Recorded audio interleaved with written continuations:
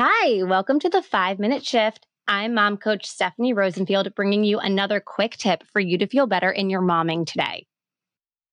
What do you normally do when your kid's behavior gets out of control? Like, how many times has your child said something disrespectful, gotten too physical, or went from 0 to 100?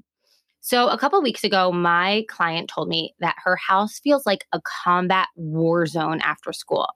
She has 3 kids, and she explained that her oldest, her 8-year-old, has been super difficult. He's using disrespectful language, being defiant and physical.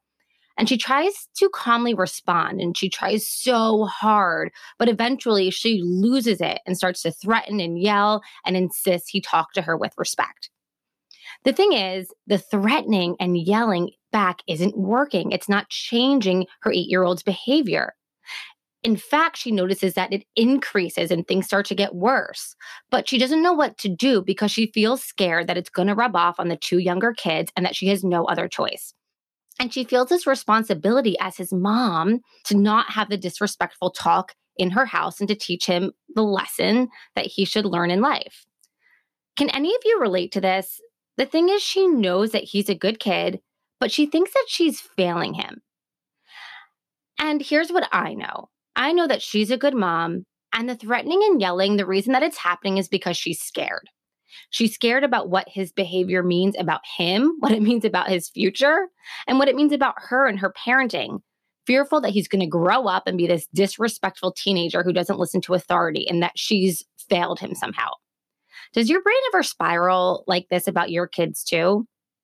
Okay, but from what I know from coaching over 100 moms, is that the way to de-escalate a kid and shift the behavior isn't through threats. It's not through yelling, and it's not through demanding. In fact, that's the way to make their behavior increase. And you may see that in your own home. So if this is happening in your house, I want you to know that there is hope. And I'm going to share the one tip that I gave this mom that had her getting on the call the following week and saying, the attention-seeking behaviors have greatly subsided. Now, things weren't perfect, but she saw a huge shift in his behavior, and she said the home felt so much more peaceful. And this one thing is connection, creating moments of connection, moments of positive experience that outweighed all the negative attention that he was getting.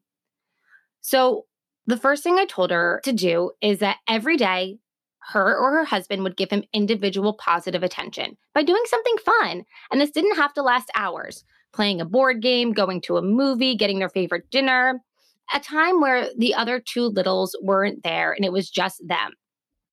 I want to give you an example here. In my 20s, I had a roommate. She was my best friend who I loved dearly. But we were living together and things started to get a little shaky. We started to get on each other's nerves. I hated the way that she left the living room a mess, and she was annoyed that my hair was all over the apartment every time I blew dry it. Slowly, over weeks, the way that we talked to each other was not nice, and when we were together, it wasn't enjoyable.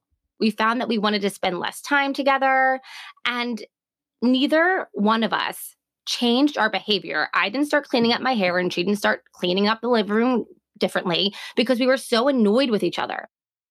Until one day when we were 2 ships passing in the night, we sat down and talked. Okay, we both vocalized that things weren't working. We were besties. We loved each other and we really wanted it to change. So we promised not to point out the annoying things in each other. And we started watching our favorite shows, ordering in our favorite sushi, doing things that we like to do together and laugh.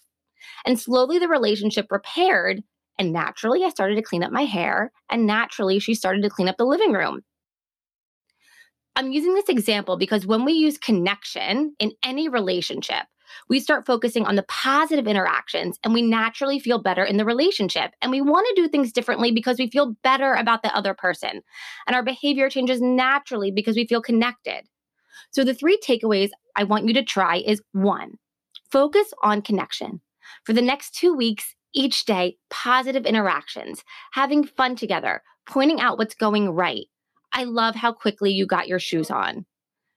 The second thing I want you to try is even clearing the air. Like I did with my friend, you can say, I notice things haven't been feeling good and I want them to change because I love you. right? Even just clearing the air and saying, I am going to focus on shifting things because I love you. And the third thing is during this 2 weeks, letting the other things go just for now. Okay, so if you want to take this all a step further and gain insights that are specific to you and your family, that's exactly what I do with my one-on-one mom coaching clients. You can sign up for a complimentary consult call to learn how coaching can help you and your family. Go to stephaniercoaching.com/consult to sign up.